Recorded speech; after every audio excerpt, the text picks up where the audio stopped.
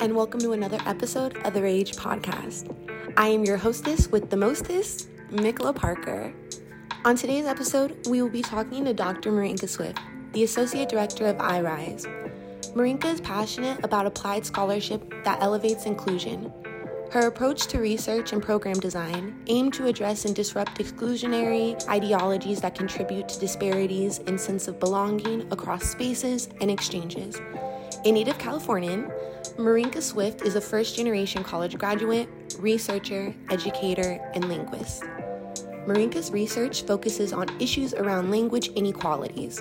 Her research projects to date have utilized ethnographic methods to explore language ideologies, language and migration and immigration, education and language policy, language identity, and language and power. Her research program examines these issues through the framework of critical race theory, critical race and language theory, and ratiolinguistics. Before we get into this episode, I want to acknowledge how incredible Marinka is really quick. She has always been there for me, and I appreciate the relationship we have been building the last few months. It has truly been an honor to interview Marinka and learn more about her. So without further ado, let's get into the episode. So my name is Marinka Swift. My pronouns are she, ella, and lei, because I speak English. My Spanish is pretty good. My Italian is much better than my Spanish, so those are my pronouns. Before iRise, I spent the last many years at UC Davis as a grad student. I was doing my master's there in linguistics, and then I stayed for my PhD, and while a grad student, I had to work, got to pay tuition, and I love teaching, and so that was starting in 2014. So 2014 to 2022, I was in Davis, and I worked often as a teaching assistant, so I taught linguistics classes, I taught Italian, I taught for the education department, classes mostly in education and international students, about kind of acclimating to life in the United States, college life, and also some linguistics focused courses around English pronunciation and presentation skills and things like that. And I also had positions that were not in the classroom, where I was coordinator for student programs that were specifically designed for first-generation, underserved, minoritized, racially and linguistically minoritized students. And those positions, I think, were the positions like working as a coordinator for a program to help students learn how to do research, what is that, how to apply to grad school, all of those things was very rewarding to me because I'm a first-gen college student. Though every first-gen student, I think, has their own experience and kind of challenges with what that means to be first-gen and why. And I definitely have privilege. So, as a white woman, I had some kind of insider knowledge to that hidden curriculum, but I also had to work really hard to get to college. And so any opportunities I had to work with students and help to demystify the power structures and the inequities in higher ed has always been so rewarding, and that just kind of trickled into all of my research interests around belonging. All my research really is about language and belonging. Like, who decides, how do we impact that? And iRise seemed like this really nice, magical place where like research and the community and higher ed are coming together. And it didn't take long for me to start to get very jaded in higher ed, where I just feel like there's so much research for research's sake. There's people in power who say the right things but don't actually care. There's no cost of living adjustment for grad students or undergrads. Housing is expensive. Tuition is continuously being increased. And I was just starting to feel really bummed out because I love higher ed. I love teaching, I love academia, but I started to learn too much about how it is and why it is and how long it's been this way. And it's feeling really ineffective, I suppose. And so when I learned about the job at iRise, I felt very inspired for the first time in a while that, wow, at least there's this place that's trying to do things the right way. I love that, and you touched on so many things that I'm going to get into later. But before we do that, I wanted to ask, on your journey to find your passion and your path towards linguistics and the work that you're doing, when you were younger, what did you want to be when you grew up? Depends what age. When I saw that question, I laughed out loud because I was just thinking I wanted to do so many different things. I remember for a time wanting to be a midwife, and I have no idea why. Wow. No idea. I never met a midwife. I wasn't, like, around a lot of babies. I have no idea why that just sounded like an amazing career path. And then I remember 9/11 happening and being young and the times, the stress of that, and the influence of friends' parents, and thinking, I'm going to join the military and I'm going to be a police officer. I think like uplifting, kind of elevating a certain way, a certain image of, the military and police officers, seeing like the good that can be done after a big tragedy like that. But it also didn't make sense. I mean, my parents both went to prison, and my house was raided as a kid, and I saw cops in my house a lot, and so I didn't really aspire to be a police officer, and I certainly do not now. So it changed a lot. But then by the time I got to high school, I knew I wanted to go to college. I thought that would be like my ticket to a better life than what I grew up with. And I think I was a nerd. I loved school, so I think I was starting to change then. But I had no idea what I wanted to do until I got my first teaching job, really. Well, I love that too, because I feel like I'm the same way. That's what I think. I've always wanted to be a lot of things, but all of them have this intrinsic connection of protecting people. And so, like, that's kind of how I feel with what you just said, that regardless of what you wanted to do, it was about serving and protecting of life almost. And that's kind of what you're doing even now. Like, the work that you do is very uplifting, empowering, and like you're helping sustain life in a different way. And I think that's beautiful. You touched on so many things, but I think what I want to really ask is, how has being first gen helped you become a better advocate in and outside of academia?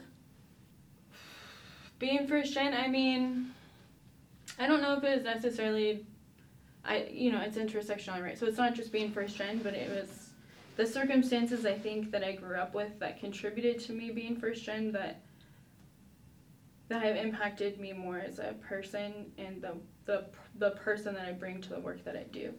So my grandparents went to college, but both of my parents struggled with drug addiction, in and out of different types of institutions. Both weren't incarcerated, and that was really scary growing up with that, and it forced me to grow up really early and put me in that protector mode with like a younger sibling and all of that. And so I think it also just introduced me to certain inequities. We're talking about like poverty. Growing up, like the utilities would be turned off because somebody decided like certain things were more important to buy than paying for rent and utilities and stuff like that, getting evicted. And so with that, making friends, really close relationships, and adopting families as my own who were going through similar things, and so I think those things, and seeing the different trajectories that seemed like our only options with that kind of poverty, and those stories that we were leaving at home and trying to not have people know about at school, I feel like made for me school a place, luckily, where I felt safe. I felt like my needs were met, and also certain circumstances affect kids so much, even when it's beyond our control. And I felt like academia was, and partly because of this like myth, this pedestal that we put academia on, and this degree, right? This myth that I believed that was not totally a myth, but if you go to college, like, you can make it. Yeah. And I think along the way, though, learning a lot about what that means and how it impacts people and how much people still have to work. I always had work study. I always had jobs while I was a college student. Hustled. Took my own student loans in my own name. Like, I have the debt. I have the hours logged, and it just wasn't, it never felt equitable. It never felt like as easy as I thought it was going to be. And along the way, just seeing abuses of power within academia in every institution I've been in. I remember in high school speaking up because a teacher made an inappropriate comment about like writing on a girl's pants. I remember, as a grad student speaking up joining the grad student union, joining protests, like speaking up when things just didn't feel right, when I heard people being mistreated. And that, I think, just comes not from being first gen, but coming from my personal circumstances and feeling like somebody has to speak up. I agree. And I think as someone who is first gen as well, I can relate to that as well, because it's like the idea of, if I don't advocate for myself, who will? Because of the power dynamics, and knowing that I'm not someone that people are looking to save or take care of systemically. So I definitely, just everything you're saying, like when it comes to high school and standing up and almost that putting like a target on your back, because it's like people know I'm going to stand up to this. And so now people might just make me shut up, and they'll do that with their power instead of maybe telling me to my face. Yeah, or hope and count on you to speak up for them. And exactly. That's complicated, right? I mean, maybe we're the same, like, I can't turn that off. Yeah. I'm not going to not speak up. But it's definitely happened at times in these institutions where there is such a threat to belonging. Yeah. That not everyone feels that privilege to speak up, or that knowledge of my rights and, like, what retaliation is. And that doesn't change the things from happening, but yeah, I think it's heavy. And I think with what came with that too at some point was a sense of obligation. If this is my personality, if these are the things that I care about, then I'm going to go all in, and I'm going to try to contribute something positive so that other students behind me feel protected, feel, that they can aspire to what they set out to do, and also not be blindsided by the realities of these power dynamics, because they're not going to go away anytime soon. Right. I think that you're setting up a great pathway to empower students to not only know what they need to survive, but like thrive as well. And I think that's ultimately all we can do to pass down to others, just the tools we've learned on our journey. And thank you for what you said. So moving on, I wanted to ask, how has your linguistics and research background helped you explore relationships between language and identity? Oh my gosh, so much. So I didn't really start to reflect on how did I get to linguistics until I was, working on my dissertation and getting ready to finalize that. And then with that comes, all of a sudden you're talking to everybody about your dissertation and have to be able to kind of say what it is, and they want to know, how did you get here? And I realized it's always been about belonging. When I was, I started studying, for me it started with wanting to learn Italian in college. I remember growing up, I wanted to know Italian. My grandfather was the first in that lineage of my family who was born in the United States. His parents immigrated here from Italy, Great Depression. And the way he explained it to me growing up in Detroit, when I asked, how come you don't speak Italian? Why can't you teach me Italian? He said, because I needed to be American. And I remember I did not understand why those were mutually exclusive. Like, why, that doesn't answer my question. You can be American and speak Italian, I think. And so in college it started for fun. I wanted to just reclaim this language I was really drawn to, and then, and then I didn't have any grad school plans. So I applied to one that had rolling admissions in my master's in Italian, all this because it was just fun and I loved learning a language. But underneath, I didn't realize the whole time it was this battle with this ideology around belonging and language, and who belongs based on what you sound like and what you look like. And the fact that for him at that time, Italians were immigrants in the same way Mexicans are today, and it has that ideological push to assimilate via language to belong, so the story goes, hasn't changed. So I thought I just want to teach Italian. I loved it. I taught Italian at a high school for a year, Italian and Spanish, and realized quickly, high school is not for me. I looked like a high school student still, but mostly it was just not getting at the daily life realities of the way that language interacts with people's lives in the United States.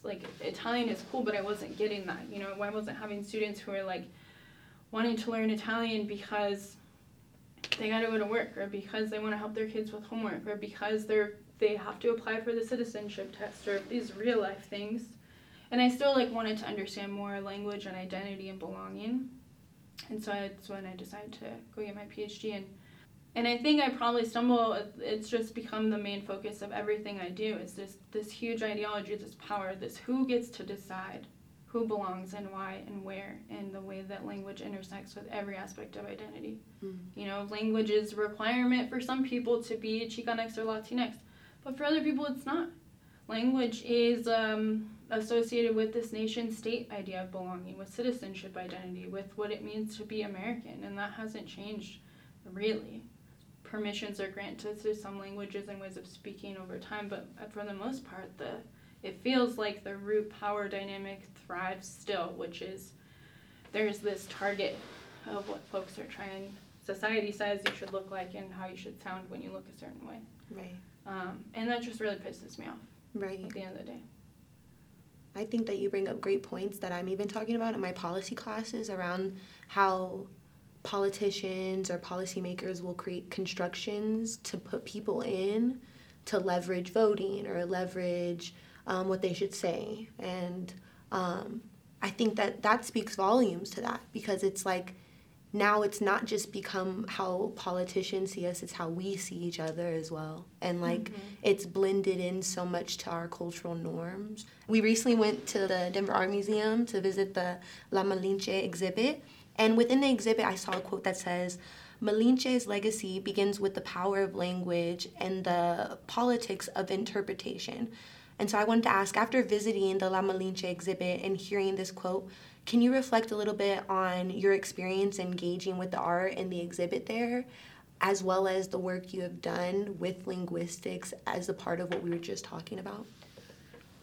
I mean, powerful, period in history, a powerful story that, talking about interpretation as it relates to the story, right? The different iterations and versions and perspectives that folks have proposed of Malinche and who she was and what that period was like and why she was doing what she was doing. The power of interpretation, it is an art in some ways. It's not super easy to translate or interpret another's thoughts or words.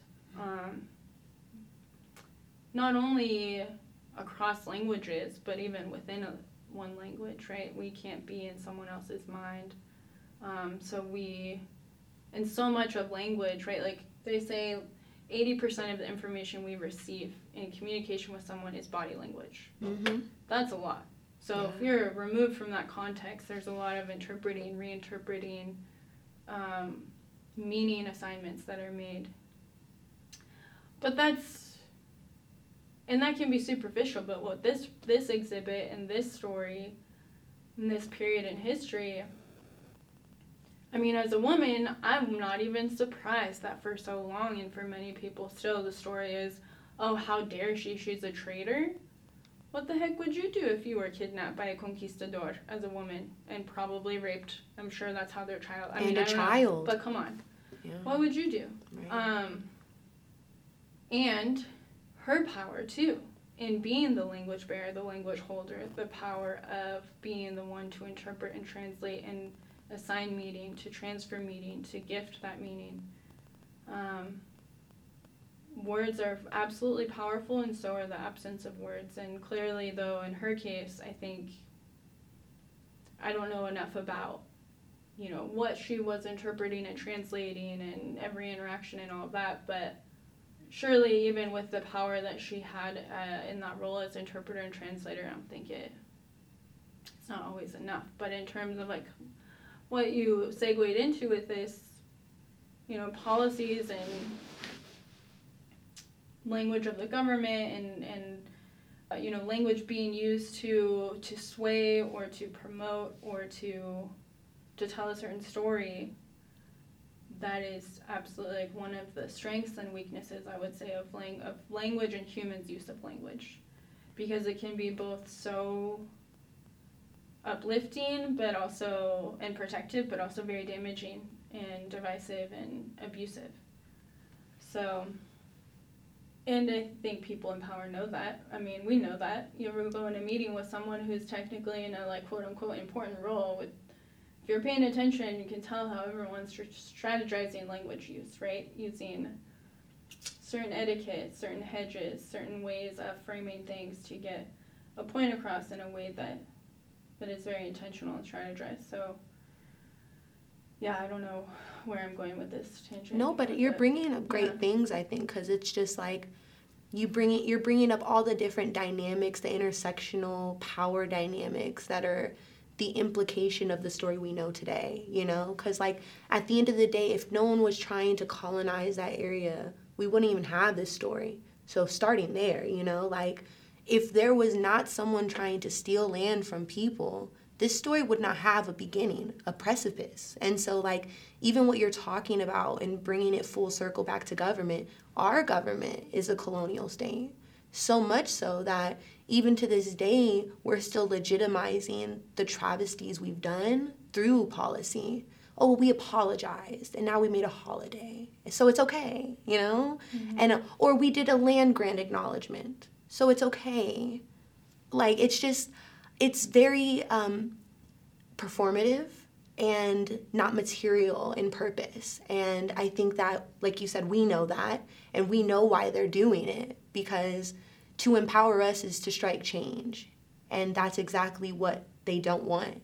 And I don't think it was rambling. I think you were making some great points. So I was like, but moving on, because I did that after we saw it, I just thought of you. Like, the exhibit made me think of you and, like, the blending of these cultures and these dynamics you talk so much about. And, like, even the importance of you using the pronouns and making sure you're being as inclusive across different language barriers, like, super important. And as someone who majored in communications in my undergrad, like, I recognize fully every day how we don't take importance in how we communicate and how that impacts power dynamics, and how we choose to present ourselves everywhere is, in a sense, political.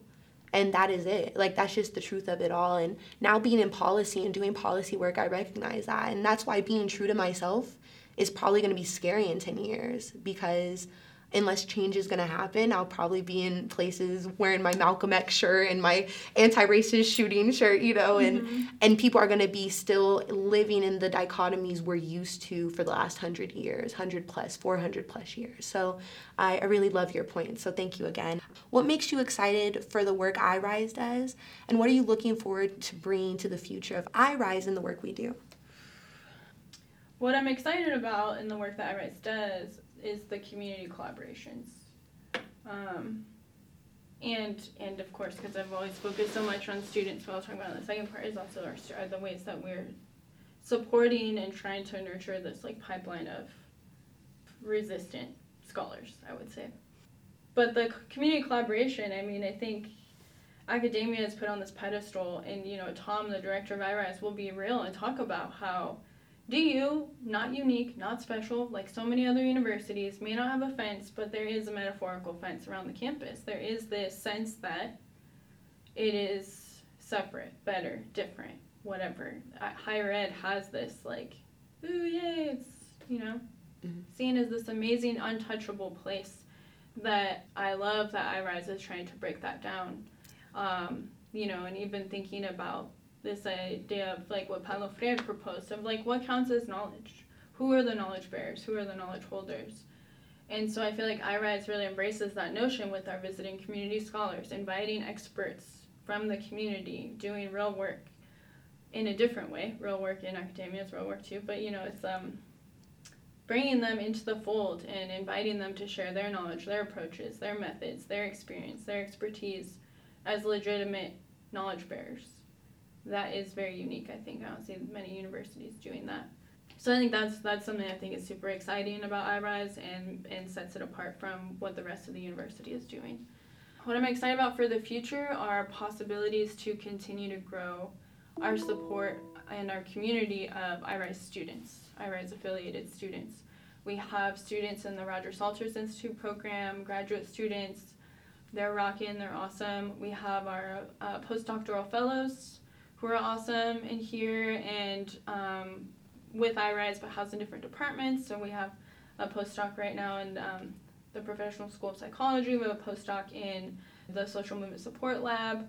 We're, you know, welcoming candidates for new postdoc fellowships coming up in the history department, focusing on the history of Black diasporas. Another postdoc fellow will be working with the Grad School of Social Work on the Our Stories, Our Medicine archive. So just pretty amazing, badass original scholarship happening across campus students. And then we also have our brand new program this year, the Bornstein, Gomez, and Somoza program for undergraduates who are from underserved, underrepresented backgrounds, minoritized students who maybe haven't yet, but through this program hopefully will begin to see themselves as scholars, as future racial equity leaders, as eligible, totally prepared and qualified for a graduate and professional program. So I'm excited for all of these ways to bring more students into the iRise community. I think that the work that iRise does is amazing, and clearly the foundation is there because it's like going on 10 years plus strong. I believe in the power of students to enact change. I also think that students are the ones paying the high tuition prices. Students are the ones, like, I was just there, I just filed my dissertation, and making the university look good. There are people the university is trying to get to come here, and they're the future of iRise, or the future of the community, and I don't ever want to be a part of a university that forgets that, or I don't want to become that. So that's my goal. Going back to our last question, I wanted to ask, what are some goals you have for yourself professionally as well as personally? Professionally, I'd like to have an impact and really grow meaningful relationships built around trust with students here. I've only been at DU and with iRise since February, so just a few months. And I gather that DU is probably, evolving and going through some, growing pains and identity development, hopefully. I think there's some resistance there. But it feels like I got here and I've heard way too many times already that students don't feel heard, that students feel that stuff is rough, that they don't feel cared for, stretched. And I just got here, and I also heard that every other institution I was at. So on the one hand, that's higher ed needs to make some changes. And on the other hand, here I am at DU and in iRise. And so professionally, I hope to be able to contribute to or to grow these systems of support, networks of support through iRise for students. I'd, ultimately like to be in a director position. I'm not sure. I love teaching and I miss it a lot, so very much. And I really miss more student-facing opportunities. So who knows, maybe I'll start teaching or something, but for now I'm interested in just learning all that I can in this position with iRise, learning how to get some more grants, get funding so we can do all these things, and just go from there. Personally, gosh, I don't know. I think, and maybe you can relate to this with all this stuff, you getting emotional right then, and maybe right now I am too because it's just an emotional day, but I've always been like this when I talk about my research, the things I care about, language, belonging, this these power dynamics that these gatekeeping policies and the apologies around it and the attempt at justifying and the use of language to do all of that. I've had people in academia, women, amazing scholars, tenured faculty, tell me I need to keep it together because I might be in a room full of men one day who don't respond well to women showing emotions. And that's been in my mind for years. She said that years ago to me. And my research is working with immigrants. It's working with people who are forcefully repatriated out of this country. That is real. How are you not going to feel that? But I've thought about that for years, and I would just call bullshit on that. So personally, on one hand, I would love to become more and more in a position to articulate what I know, what I don't know, in a way that others can receive to want to enact change as well. And I don't want to lose who I am either in the work that we do. I hear that in all these institutions, there's not always a lot of support for work around DEI, for any work, really. It seems like everyone's understaffed and overstretched, and the message is just keep grinding because this work is important, but it won't get recognized. Mm-hmm. And that's a really hard thing to balance of how much to grind, how much to just give my whole self. Do I give my whole self or not? Should we all be doing that? I don't know. So I think personally I'm going to try to figure out how to keep caring without getting burnt out, but also without settling into that comfort of my privilege of not having to know certain things. I don't want to do that either. So personally, I don't know, try and just balance being a good person and a good scholar with some serenity, I suppose. I can't change it all. It's going to keep going without me. But I do have some part. Well, thank you. And you are so heard, and I feel you on a spiritual level, especially with my concentration being in human rights and social justice on an international level. A lot of my focus has been in human, trafficking and labor rights and what that looks like. And what I'm learning through that work is that in a lot of places, it's not even human trafficking, it's the issue. People are being trafficked to become human sacrifices, for example. That's a huge part of the world, huge. It's become such a scary, untalked about topic, so much so that as someone who even in my undergrad at CSU was doing research in human trafficking, never heard that. I think what you speak on is very valid, and you're heard and seen, and I hope you continue just to amplify your light, because the work you do is so important, and I think it empowers so many people. And you empower me specifically within this work, and so I appreciate everything you've done for iRise, DU community in California, and for everyone. Thank you, I wanted to say. And before we close out, I wanted to ask, do you have any iRise plugs, any plugs for you, your social medias, anything that you have going on recently or iRise has going on in the future? Yes, I guess. So iRise, stay tuned. If you're a part of the DU community, please read our newsletter, check our social. And then it's summer, and we'll be preparing for the new year, and cool things we'll see. For me, no. I guess I could build out my personal website a little bit more, but stay tuned. Now that I'm officially Dr. Swift, and it's time to start thinking about kind of next steps for me personally and research here in a new city, in a new state. I've been thinking about that a lot, and that is all. Well, thank you again for making time for me. As always, you always do. I can't make that up. As we close out another episode of the Rage podcast, I wanted to share another excerpt from a book I am reading. This one is from Helium by Rudy Francisco. I love Rudy Francisco, and if you aren't hooked on game, you're welcome in advance. This one is called Mercy, after Nikki Giovanni. She asked me to kill the spider. Instead, I got the most peaceful weapon I could find. I take a cup and a napkin. I catch the spider, put it outside, and allow it to walk away. If I ever am caught in the wrong place at the wrong time, just being alive and not bothering anyone, I hope I am greeted with the same kind of mercy.